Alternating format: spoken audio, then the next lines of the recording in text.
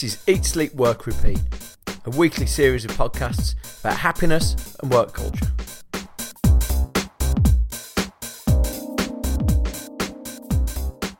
Hello again, I'm Bruce Daisley. This is episode 8 of Eat, Sleep, Work, Repeat. You can catch up with all the previous episodes at our website. That's eatsleepworkrepeat.fm, sort of radio vibes there.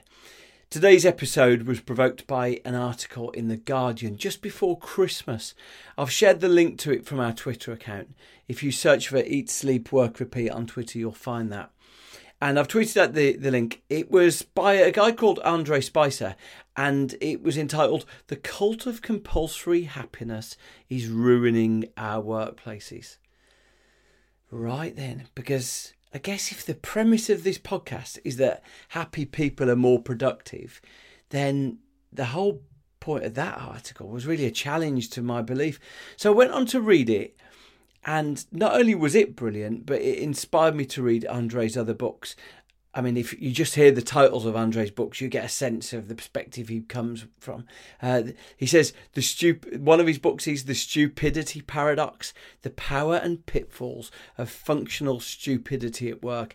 And that's really about how we sometimes simplify things and simplify to a largely incorrect answer, but one that's easy to take in. He also wrote a book called The Wellness Syndrome, which talks about how we're being made to feel guilty for often unproven tweaks to our lifestyle. His writing is sort of irascible and spiky, and I was just fascinated to meet him. I have to say, when I met him, I was worried that he was going to torpedo anything that we've discussed on these podcasts, and he was going to give evidence that really sort of disproved all of the ideas we had. Instead, it was probably my favourite interview I've done, and this is by far my favourite episode. So what you're going to hear in the next 30 minutes, we talk about a concept he calls geeksploitation. We talk about the pitfalls of open plan offices, lots more. I learned a lot of things that I think probably can really improve our working environment and our working lives. So I'll give him a proper introduction. Andre Spicer is the Professor of Organisational Behaviour at Cass Business School in London. He's also the founding director of Ethos, which is the Centre of Responsible Enterprise at Cass. He's an expert in organisational behaviour, in leadership, in corporate social responsibility. Man, I was kicking myself. What's the rule? You meet an Australian or a Kiwi, no one can tell the difference, right? So you always say to them, "Are you a Kiwi?"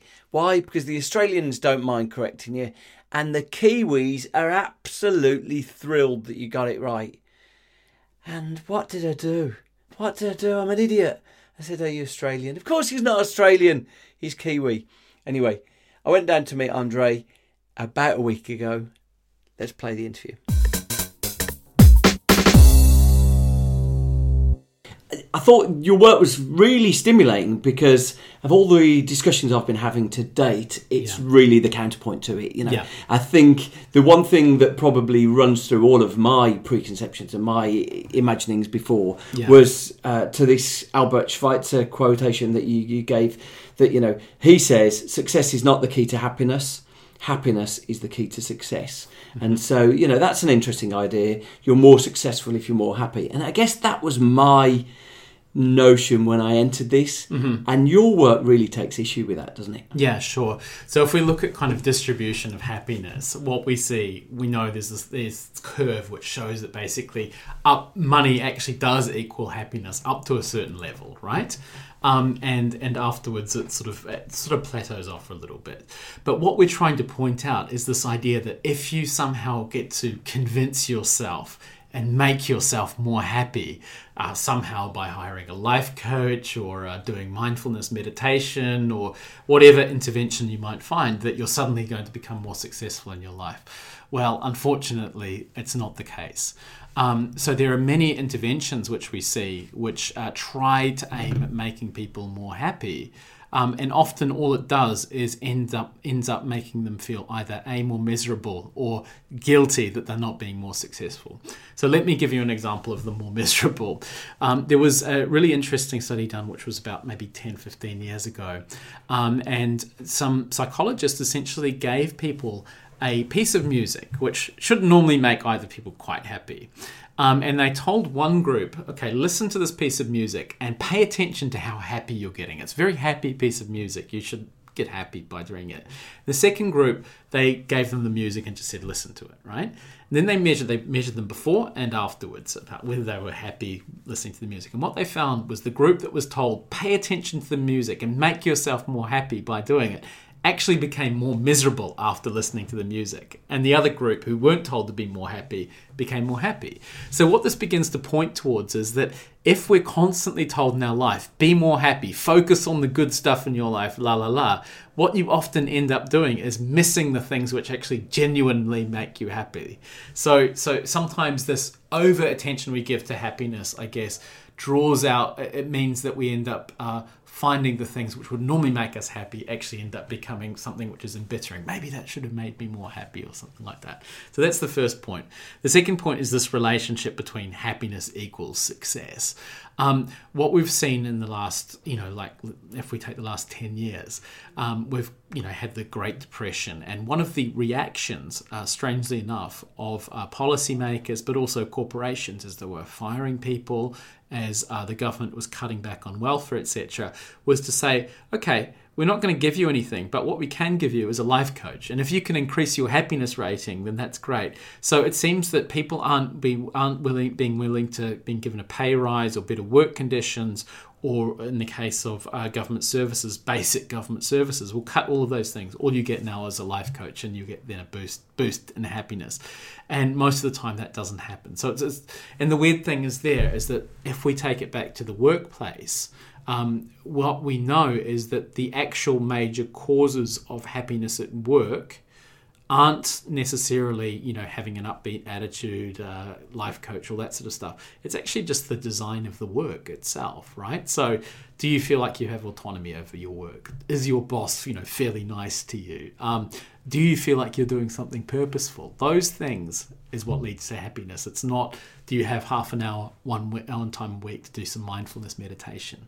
So I think changing the structure of work is what's more likely to make people more happy, and then that might be good in some ways. Right, so it's almost like happiness should never be the goal of the company.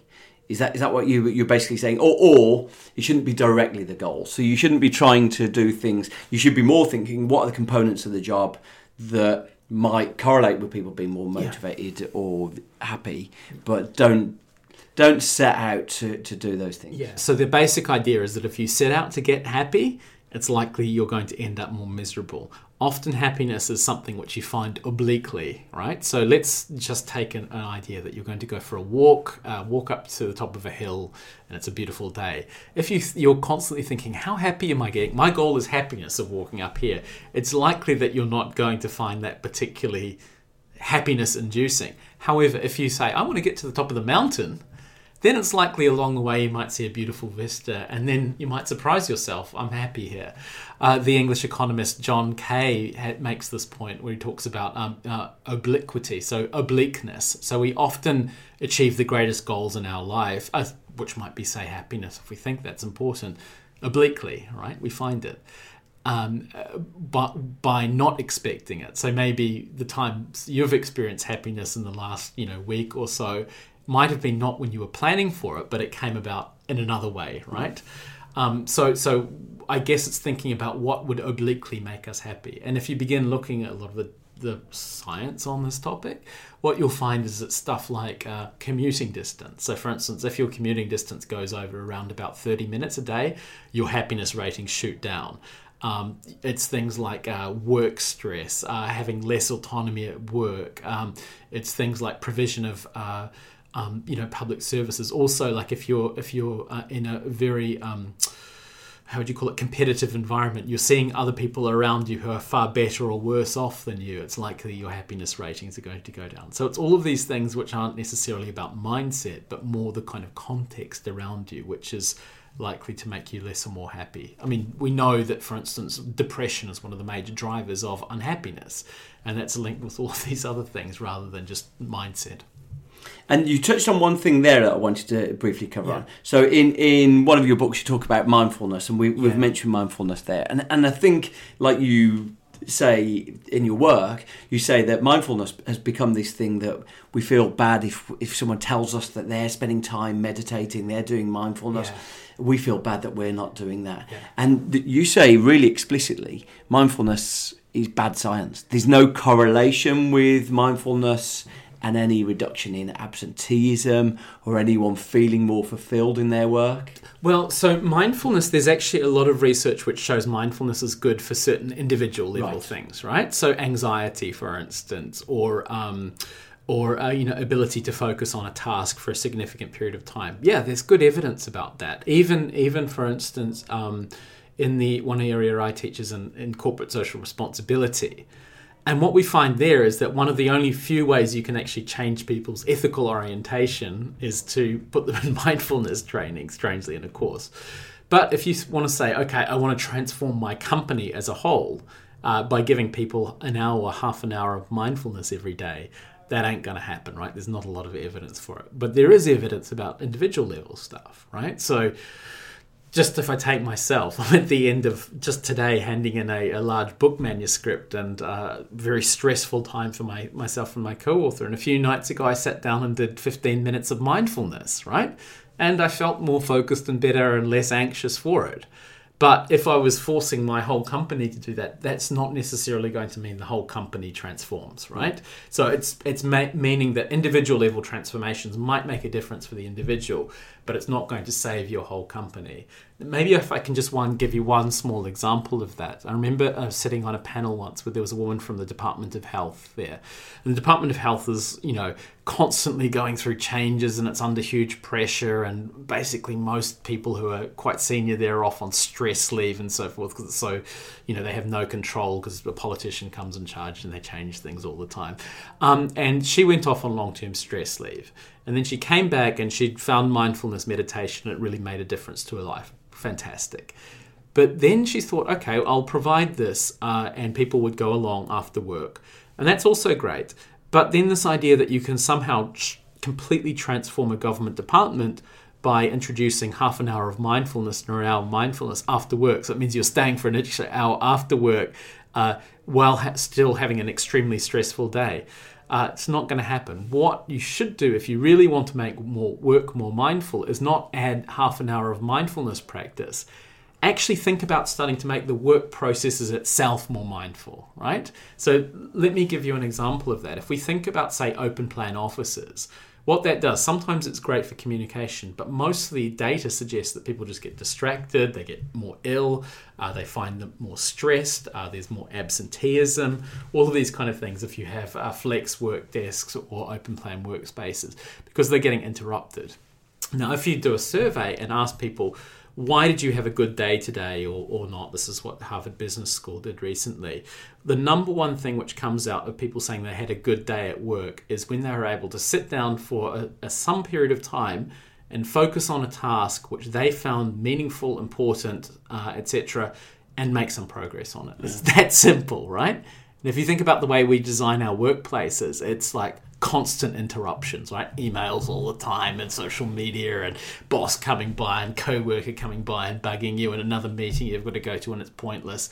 What if we actually thought about redesigning work where it gave us just a little bits of period of time where we're actually able to focus on our work, and when you get into that, and if you see your work as meaningful, you then have this kind of flow state experience which people kind of aim for a little bit with mindfulness, and hey, presto, you're actually finding your work as being a bit more focused rather than this disjointed and unconnected experience that most people have in the kind of workplaces we work in often.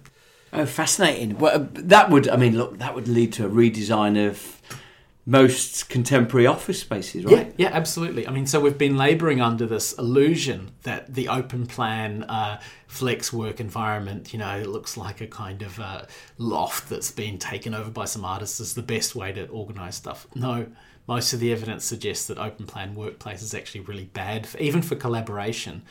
There was a study I actually had a student who was doing one at a study looking at a pharmaceutical company, and basically they had drug developers. One floor was like lab, where they had their own labs. The second floor, they developed open labs, and what they found is that basically the amount of communication between people when they developed this open lab was supposed to go up, but it actually went down. Right, so people they communicate less often when they're in open plan workspaces. I wonder if it's because we've conflated hierarchical systems. Yeah. And so it felt like the big office was the sign of what the boss had. Yeah. And so, because we've tried to break down those hierarchies, offices felt like what they needed to sacrifice. So would that be consistent? I remember reading the book about Steve Jobs, and they were talking about Pixar, where everyone had their own environment, but there were a lot of social spaces that were designed to produce accidental, serendipitous connections amongst people who'd previously been working on their own. Yeah, exactly. So what you need probably in design of space, you need to think about providing different kinds of spaces, right? We're all territorial animals, right? Even to the extent that if I sort of grabbed your notebook over there and began flicking through, you'd get quite upset quite quickly, right? Even though maybe there's nothing bad in there that you wouldn't want to see. Why? Because it's your territory. And it's the same thing with workspaces. Even if you don't own the desk, someone coming into your workspace, unsettling it triggers really primeval urges in us. And we don't know how to deal with those things, right? Wow, okay. So I'm fascinated about that. The one thing that I really enjoyed that you gave reference to was this description of the early .com agency Razorfish, and you say that they basically eradicated the distinction between work and home life. Yeah. And so that effectively people stayed all the time. You called it sort of geeksploitation. Yeah. Geeksploitation, I should say that. Yeah. Do you want to talk about that? Sort of why companies might have done that? So I think companies did this for a range of reasons. One interesting argument, this is put forward by two French sociologists, is essentially what they were doing was copying a model which had been developed by left-wing social movements during the 60s and 70s, and artists during this time, like The Loft, and it's all free-flowing, lack of hierarchy, all of that sort of stuff. And people who they wanted to employ, they wanted that kind of workplace, right? They wanted to feel like they weren't at work, right? They just were doing this for a hobby, and it was flexible and fun, and you could bring your values to work, and all of those kind of things. And sounded great.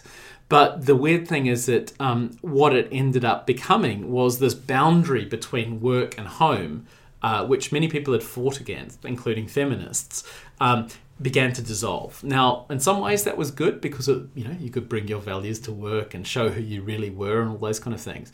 But in reality, what that meant was that work bled into all aspects of people's lives, right? So they didn't know when they were at work and when they were at home. So now we have the experience where work, the first thing we do when we get up, we pick up one of these mobile phone devices and we check into work. Basically, we check into our emails and see what's been happening. I think there's been surveys which suggest significant numbers of adults in the middle of the night wake up and they check their work emails, right? Which is crazy. So this idea that we're almost working in our sleep, to the extent that recently there was one computer coder we came across who talked about this idea that he began to do what he called sleep work, which was essentially dealing with solving computer coding problems in his dreams, right? Because it sort of bled into all aspects of our life. And the interesting thing to note then is that in many large corporations which have completely eradicated this boundary between work and life, let's say, the big problem they're now starting to ask is how can we get into people's sleep or manage people's sleep, right? Because sleep has become the last barrier to work, right? Yeah. Which is kind of like Inception. Yeah. Right, amazing. Good. You mentioned one thing in the work that I read that was a survey by a supermarket that suggested that happier employees weren't necessarily the most productive, or that unhappy employees were often quite productive. And you also mentioned these other jobs where being unhappy pays off. Yeah. Negotiators tend to negotiate harder if they're miserable. Yeah, exactly. And so talk me through that supermarket work. Okay, so it's worthwhile mentioning, just to back up for a second, this is a long-standing kind of issue in studies of the workplace. Is a happy worker a good worker? And if you went out on the street, and asked people, is a happy worker a good worker? Most people would say, sure, yeah, it pays off if your employees are happy. Well, actually, what hundreds and hundreds of studies have told us over time, this kind of job satisfaction and productivity link, is there's a weak relationship, if there's a relationship at all. So there's kind of a little bit of a tick, but it's fairly weak, right?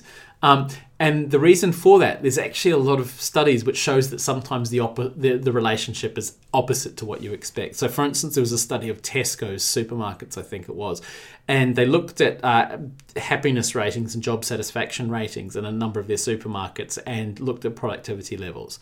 And what they found is that the most productive of I think it was warehouses actually, the most productive warehouses had the most miserable employees, basically, which suggests it's probably not so fun working there. But there's also research to suggest that, happiness is important. Having happy workers is important for some kind of jobs. Like, let's say a service job or client-facing job. You don't want to deal with too many miserable people. But there are certain jobs where having someone who's upbeat and joyous all the time is not so good. So, for instance, air traffic controller. You don't want a super happy air traffic controller. Same thing with, as you mentioned, negotiators. That often negotiators who are a bit angry sometimes often get the best outcomes. And the weird thing is that even artificial intelligence is beginning to learn this. So I noticed last week that Google's artificial intelligence it's begun to learn in its negotiations. It pays off to be angry and evil sometimes, because you sometimes get the best outcomes rather than being nicey the whole time.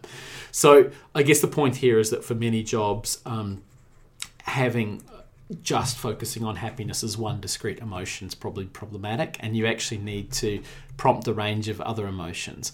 The final thing I kind of just add on to this, it's really interesting to see what more broadly about the debate of this. Many of the experts around happiness are beginning to say, well, happiness isn't the only thing which counts. Actually, one of the major things that people go in their lives more generally and also at work are looking for is not necessarily feeling happy all the time, but it's actually a sense of meaning, right? So we seem to be seeing this movement from kind of happiness to meaning, and often those two things aren't particularly correlated. So there's often jobs that people might do that don't make them particularly happy, but they often find it extremely meaningful, right? So in many ways, the question which we might ask ourselves is not necessarily how do you make people happy at work, but how do you make your work more meaningful? Right.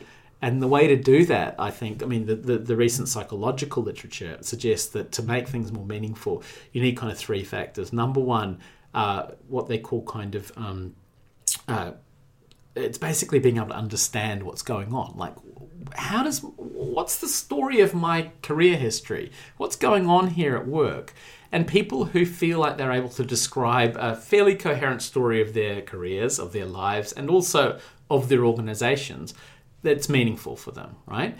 The second thing is they have a clear goal or end purpose or value which matters to them. And that's not maximizing shareholder value. It's doing something which, has a value. So, for me, it's educating students and doing research and communicating my ideas.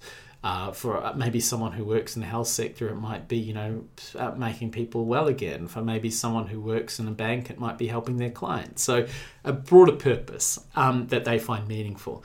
And then the final thing is, does that purpose actually matter, right? Making a sense that what someone is doing on a day-to-day basis really means something, right? So if you think about, say, a cleaner in a hospital, cleaning up people's excrement at hospital is probably not the most fun thing, but you're then, if you think about that, as caring for someone, and we know that one of the most important things in having good healthcare outcomes is cleanliness of a ward, right? It's 10-20% of mortality rates. That's meaningful, right? Versus just if you're, doing a cleaning job and there's no purpose and no meaning around it, then you begin to think my job is meaningless. And it's the same thing with middle managers, even high-level executives. If they feel like what I do doesn't matter, then it's hard to keep going at work, basically. Yeah. What strikes me about all of the things that you said here is that there seems to be so little intersection between people like you who study and try and understand what works, and then all of the idiots running around doing jobs in the real world. Look, the open office space doesn't seem to work. Trying to make people happy doesn't seem to work. And yet, meanwhile, out there in the wild world, there's people saying, let's take all the walls down in here. Mm-hmm. Let's, buy everyone smoothies on Wednesday afternoons to make them happy. And there seems to be no connection. How can academia and forgive me, the real world, how can they intersect more meaningfully? How can they intersect better? Okay, so one way to start answering that question is from the opposite side, which is to say, I work in the middle of the city of London. This place is an organisation, indeed acts like a business many times, and universities have increasingly come to sort of style themselves on the corporate world, to the extent that they've started to develop all of the same kind of nonsense things, time-wasting activities that most people complain about in the corporate world, that Lucy Calloway, for instance, writes about all the time in her, pointless rebranding exercises, strategies that don't mean anything, meetings which go on forever and ever, etc., etc. So it's the same kind of stuff. So I think there's something there that universities have kind of slowly been taken over by these sort of things. The second thing is then about how does ideas which are generated, in universities but elsewhere actually engage with the real world. I think it's sort of people see it as partially about a kind of a communication thing, because most of the time, if I pick up one of these journals which we write for, like this. If I read 2 lines from it, you're like, what does that mean, right? So there's a question about the language and the way it's communicated. But I think also there's a sort of, there's a sense that often the ideas they often are disconnected. They need to be embodied into a practice or something which can be done, or a model or a recommendation or something like that.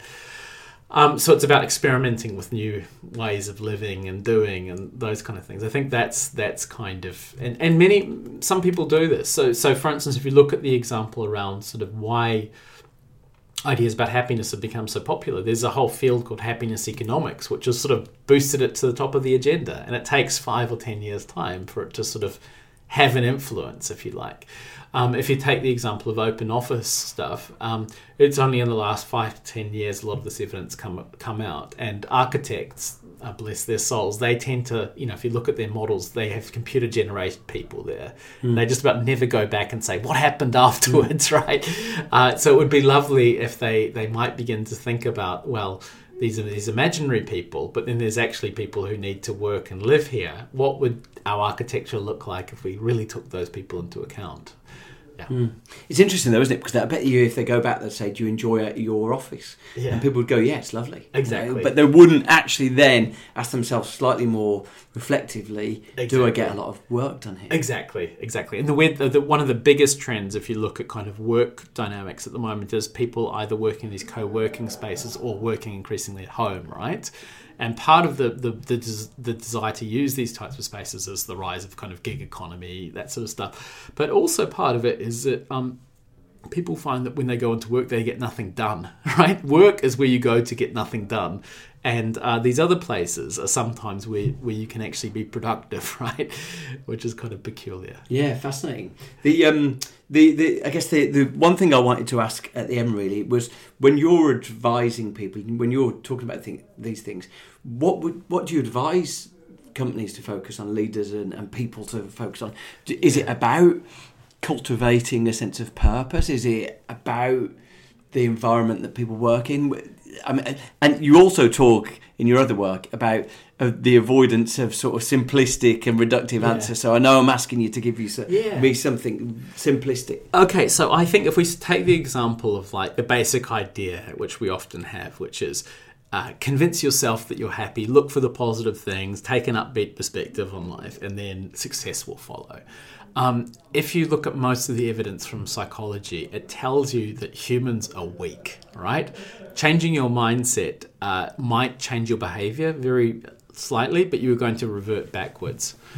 If you actually want to change your behavior, the best thing to do is to change your environment around you, right? So if you want to lose weight, don't try and convince yourself and mindset. Go and take all the fatty foods out of your fridge. Make sure that you have to walk to work, force yourself to do that in some ways with your environment, not changing your mindset. So I'm very much of the opinion that we need to think about ways in which you actually change the environment around people, which would then prompt good behaviors and whatever that might be. So, for instance, if you want to make people happy at work, begin to design their jobs which are a little bit more autonomous. If you want to make them more mindful, give them a little bit of space where they actually can focus on a task. If you want to them to feel like their work is meaningful, don't sort of just tell them, yeah, this is super meaningful. Provide them with ways and purposes and actual meaningful work, right? Opportunities where they can develop a meaningful career which sort of links together over time. Give them work which matters and explain why that's the case, and give them opportunities to do that. The same thing with often organizations spend a huge amount of time developing kind of taking smart people and essentially stupefying them. It's a disaster. So what you need to do is to think, how can we ensure that these smart people actually use their brains? And one of the ways you can do that is to appoint people as, say, be a devil's advocate for the day. Your job today is to be a naysayer, to question stuff. And what we know from a lot of psychological research, if you have a group of people and, everyone pretty much agrees, like first person agrees, second person agrees, third person agrees, fourth, 5, and 6 are going to agree as well, even if they think it's wrong, right? So if you then have that group, first person agrees, second person agrees, third person agrees, fourth person says no, and they might be wrong, it's more likely that even if they're wrong, the fifth person is going to come up with the right answer because at least someone's questioning it. So organizations have lots of PAs, personal assistants.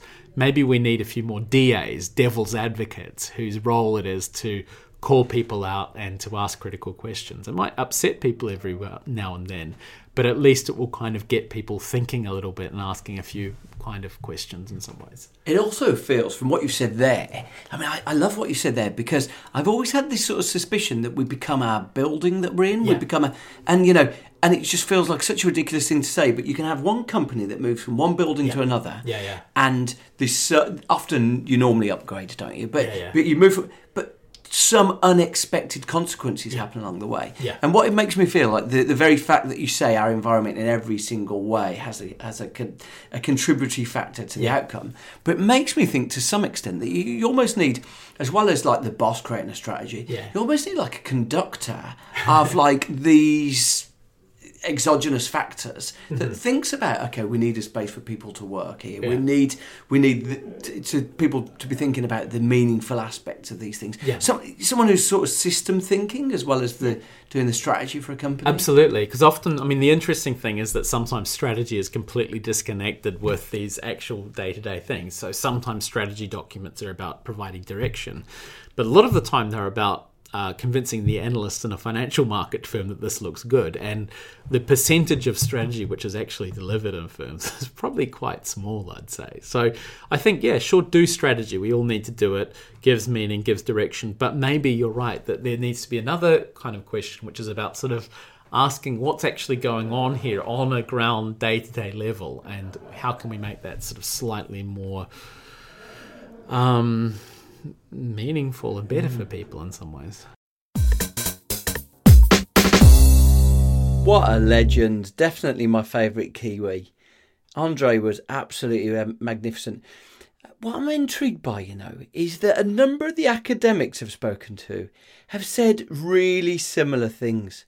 That we need to, one, minimise interruptions, get into this sort of flow state. Two, you shouldn't try to aspire to make people happy at work, but you should try to aim to inspire people by the job they do. And meanwhile, companies are just focused on frivolous things or benefits and perks, which just seem like night and day away from giving people satisfaction at work. And, the tragedy is the job of building office walls doesn't seem to be likely to happen certainly in my working life. I was chatting to someone the other day saying, it turns out having little offices and compartments is a good thing. And they said, yeah, our bosses have got them. No, that's not what we mean. We don't mean offices as a status symbol, as hierarchy. We mean everyone should have little cubbyhole offices. I mean, maybe it just wouldn't work out. Maybe it's not for the best. Maybe it's not for this life, Bruce. Don't dwell on it. Anyway, so good. I've really enjoyed that. And I've got some really good episodes coming up. Over the next few weeks, I'm going to hopefully broaden things out. So there's going to be a mix as we go through the spring. But over the next few weeks, I should be talking to a lot of people who really understand teams and building teams. And that might be teams who work in restaurants. It might be military teams. It might be sports teams. It might be writing teams. So I've got a number of those coming up. But I'm really keen to hear your ideas too. So you can tweet me, just drop me a line, send me your thoughts. I'd really appreciate it if you subscribe via iTunes. New episodes drop on Monday. Good. Thank you. I am so properly thrilled you listened.